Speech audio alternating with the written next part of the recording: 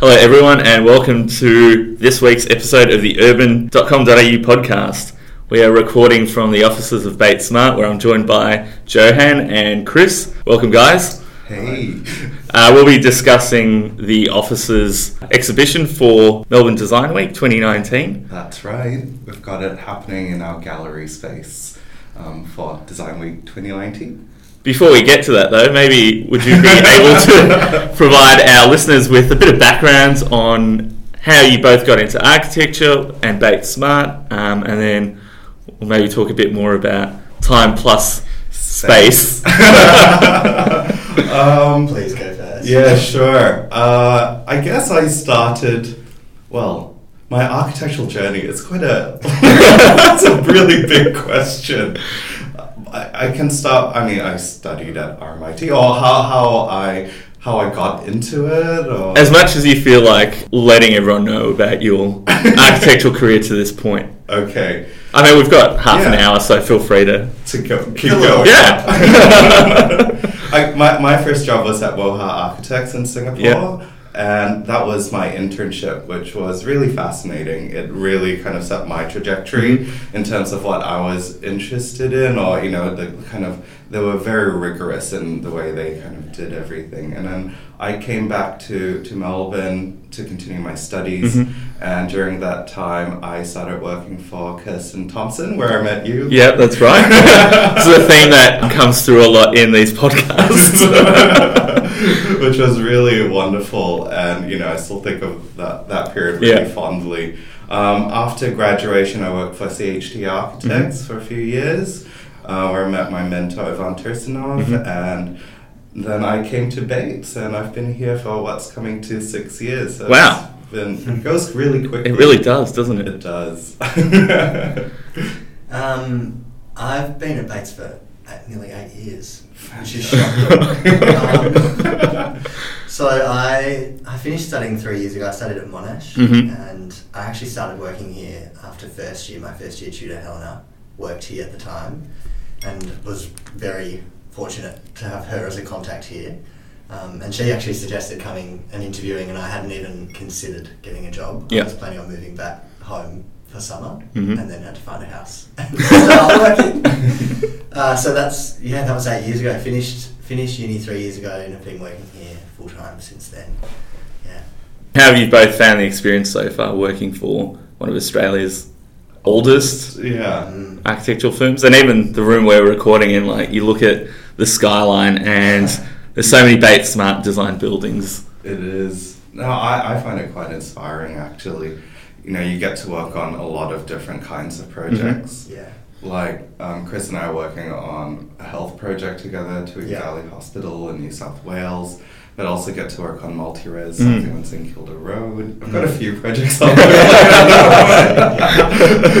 and also, a few commercial projects in the city and the Docklands. So you get to work across different sectors, and also across different phases. It's been really, I've worked from everything from the end to the start of the project, and all different sectors. It's been really pretty amazing exposure. Probably a good way to keep yourself motivated as well. Yeah. Just jumping from between projects and different phases. Exactly. Yeah. You don't really... And working with such amazing teams is just the most inspiring thing. Yeah. There's so much knowledge in the company. I mean, it's been around for a while, and also the respect for the historical context, I think, is really relevant, I think, in terms of the projects that we work on, and being able to delve, or taking the time to delve into the history of a particular project's context. Having such a history in Melbourne is so important, and we always try to bring that, and I think that's what we're trying to bring in this Design Week thing as well. I think what's most impressive is the fact that anyone in this office gets any work done. I'm really easily distracted, and so I'd just be looking out the window all day long, daydreaming. It is a really awesome building. I think, it turned 60 last year, and it's just, when I first came here, it was a bit like Mad Men. But I really love the amount of light that you get on the floor plate. And, they were already doing things like plot ratio and side core commercial office building. There were lots of very, important building in terms of setting up what will be, the typology. Yeah, and I mean, what's really impressive about the building is not only was it the tallest in Melbourne at the time, but as you alluded to, it was one of the first to deal with plot ratio to get the extra height by providing a level of public open space. Yeah, it's actually really generous in its public realm on the ground plane. And I like that it hasn't been hacked at too much over time. Yeah. It's really fascinating when we were renovating the gallery space. So we've been participating with Melbourne Design Week since its first iteration, I guess 2 years ago in 2017, and it was a mad rush to renovate the gallery space. And we were still finding some original vinyl tiles which were potential asbestos sources. But they were fine. No, this is going slightly off tangent, but I remember when you and I last caught up was in that space for a discussion on heritage, and I remember having to leave early because I didn't know where the bathrooms were, and I'd had a lot of water to drink that day. Yes. My question is, are there actually any bathroom facilities down there? In the gallery? In the gallery, or like accessible from the gallery space? Well, we tend to have access. We usher people up to our level because there's like secure entrances on every level, in the Orca portions of the building. I think the cafe has a toilet, but it's closed after hours. So there's one in the basement as well, but we tend to bring people up to our level. I think next time I'll just be more mindful to drink less water. No, you should tell us. We'll usher you over. Was that the most not inappropriate, but like not the best point in the chat? Like the conversation was going really well, that the panel discussion, and like I don't know who to talk to, so I just left. Oh no, you should have asked us. Anyway, on to the point of Melbourne Design Week for 2019. Yes. How did you guys become involved? I understand that Bates Smart decided to an internal competition. Yeah. Why? So, great question. I know. Well, we were, the theme was design experiments, and we decided to do a competition internally. I guess the inaugural exhibition that we did was about, looking at unbuilt work. And then last year, Tim Ross did a piece, about mid-century design and how, I think it's really wonderful how he interacts or draws it into, I guess, everyday culture or what everyone experiences and tries to find pinpoints. So this year we thought we would do another exhibition that we put together, and it was now the gallery space was done. It was an opportunity for people within the practice to do something beyond their day-to-day work. So we ran a competition, and I think it was 20% of the practice participated, which was a really good outcome. Had a short list of maybe 5 who presented to the panel. How much time did you all have to come up with something? John gave me about a day. No, I didn't. You gave everyone a couple of weeks. I think we said it was like a few weeks or close to a month to kind of conceptualize, and then everyone kind of forgot about it. So classic architects, exactly. But you do it at the last. Do it at the last minute. Best work comes under pressure. Yeah, when you're freaking out. What you told me when you said you need to do this. Great. Yeah, right? Yeah, exactly. So, Jahan, you were managing that process? Yes. Leading it? With Lauren Mifsad, somebody from our practice, and, the directors were on the panel, and there was a pin-up, basically. It was a blind competition in terms of anonymous entries, and we selected a short list, everyone presented, and then we selected Chris. Yeah. Chris is... Lucky me. No, it was it was short but a really good experience. It was so nice to be able to present. The first thing was just an A3 panel which was sort of sent into the ether, and then it was great to stand up and be able to present that idea to the directors. And what was that idea? So, where to start? So the idea is time plus space, and it's trying to hero the time that we spend doing things. So it was taking this idea that, from Design Week about process, so I think experiments is related to process, and the question that they asked was, how can design shape the future? I think what we wanted to do, or what I was thinking we would do, is reflect on how we have worked in the past and how that, whether that was successful, whether it was not, whether that's the way we'll continue to work. And it was about trying to reveal what we do. I think Melbourne Design Week is a good way to engage with people who aren't designers, showcase what we do. And I think that we always see the buildings, we inhabit all the buildings, we see the outcome all the time, but we never talk about the process and how we arrive at that. So trying to hero that. Yeah, and you know, one of the questions that were posed, as you said, was how can the past influence the future or inform the future?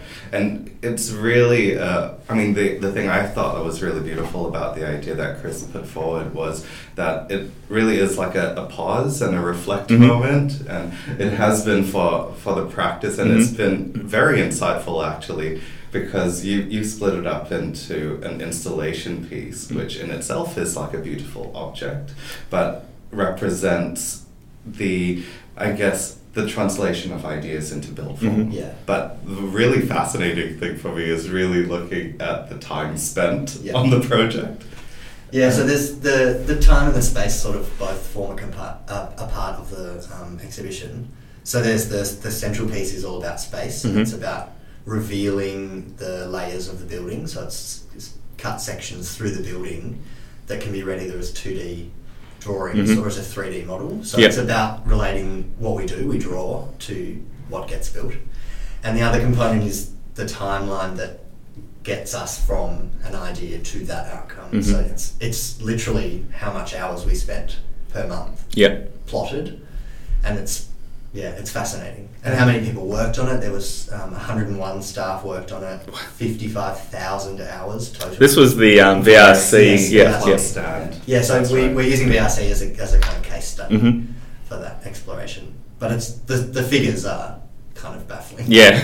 And I think no one was expecting them to be. I think you worked out like 55,000 hours equates to 30 years of one person working full time. So that's an entire career for somebody. So the importance of teamwork is very clear.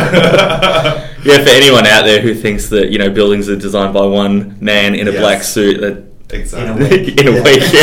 Well, I guess, you know, that it kind of talks to that. You know, at the start of the wall, you have the sketch, you know, which is the idea or the genius sketch that is so revered. But the reality is there's so much more that goes into a project to take it from the beautiful party diagram on the sketch into the built form. And I think the beautiful thing about the VRC is that there is so much.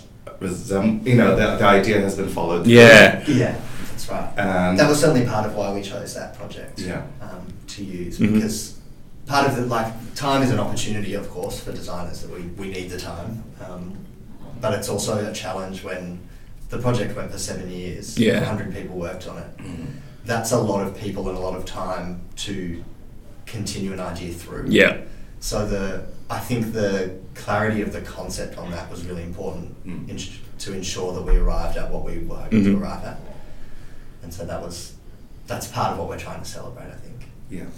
Having both had quite established careers in architecture now, do you find that, you know, even looking at some of these buildings, you start working on them 5 years ago and it actually takes up a fair amount of your life to see that thing realised? Oh, totally. As opposed to like doing someone's tax return. Well, it still took a few months for some reason. But no, definitely. I mean, you know, one of the first few projects I worked on in the practice, the East one just down the road, you know, that's still under construction. The projects that we work on are of a certain scale that means that they're in the practice for a good period of time. So, for example, I think 35 Spring Street was in the practice for more than 10 years or something. Yeah, because it took a while to demolish the existing building, right? Exactly. And then you'll have the same case just down the street at 17 Spring Street, right? Exactly. So we've got, you know, it does take a while, and but time seems to go very quickly. Well, I suppose that's the thing about the exhibition, right? It not only allows you to pause and reflect on the process of the building, but also how long it took to get to that particular outcome. Yeah. And I think that kind of thing it's maybe not something that people realise. No, exactly. And I'm hoping that it will be interesting Yeah. for people who don't work in the industry.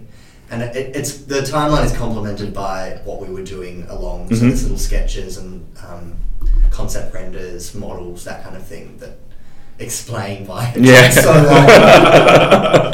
Because someone keeps changing their mind, right? No, but the other thing was that you can see on this graph, which talks about the time spent on every month, what the different stages of the project are and how long those stages go for. Because they're complex buildings, I think. Yeah, and where the peaks in that timeline are, so it's interesting to see where the build-up of staff and the build-up of hours comes. And we've tried to kind of map what we were doing then and why there was that influx of people. Yeah. But I really love the main installation piece. I think that have you seen a model of it? I've seen some photos that got sent through to me. Is it in the gallery space now? Or? The model is down there, yeah. The actual exhibition is not there yet, but it's coming. So the idea with that was to print, so there's 13 sections that we've cut through half of the building, and we've printed them on clear acrylic so that they layer up.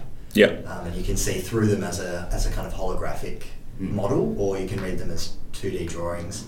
So depending on where you stand. Yeah, exactly. So if you're standing from the front, you're looking through the layers, and if you're standing from the side, you can see those layers in section. Yeah.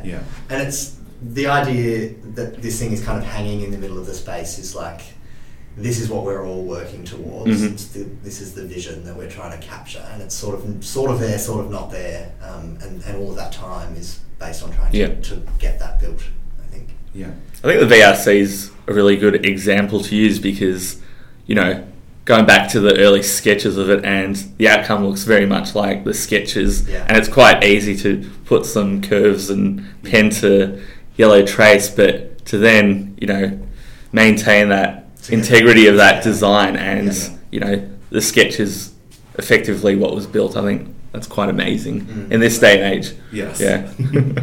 But I think that the project also embodies a lot of experimentation that had to go into it to realize it. And everyone in the team would be doing that, whether it's how it's actually constructed. There's some portions with double curved concrete elements in terms of how the petals come down and touch the ground. Or having these large cantilevered spaces really that are holding spectators. I think the photos, as beautiful as a building it is, I don't think the photos do it justice until you're there. And I was lucky enough to get invited to the end of year bash last year, which Bates Smart had there, and it's just an incredible building and series of spaces. It's lovely. Yeah. And that idea of space is so interesting in that building, and that's why we wanted to do why I wanted to do the sections. People see plans all the time, but a plan is sort of abstract when you're in a space. You don't experience the plan. You're experiencing the sections, so that building is perfect for this sectional study because it's so interesting.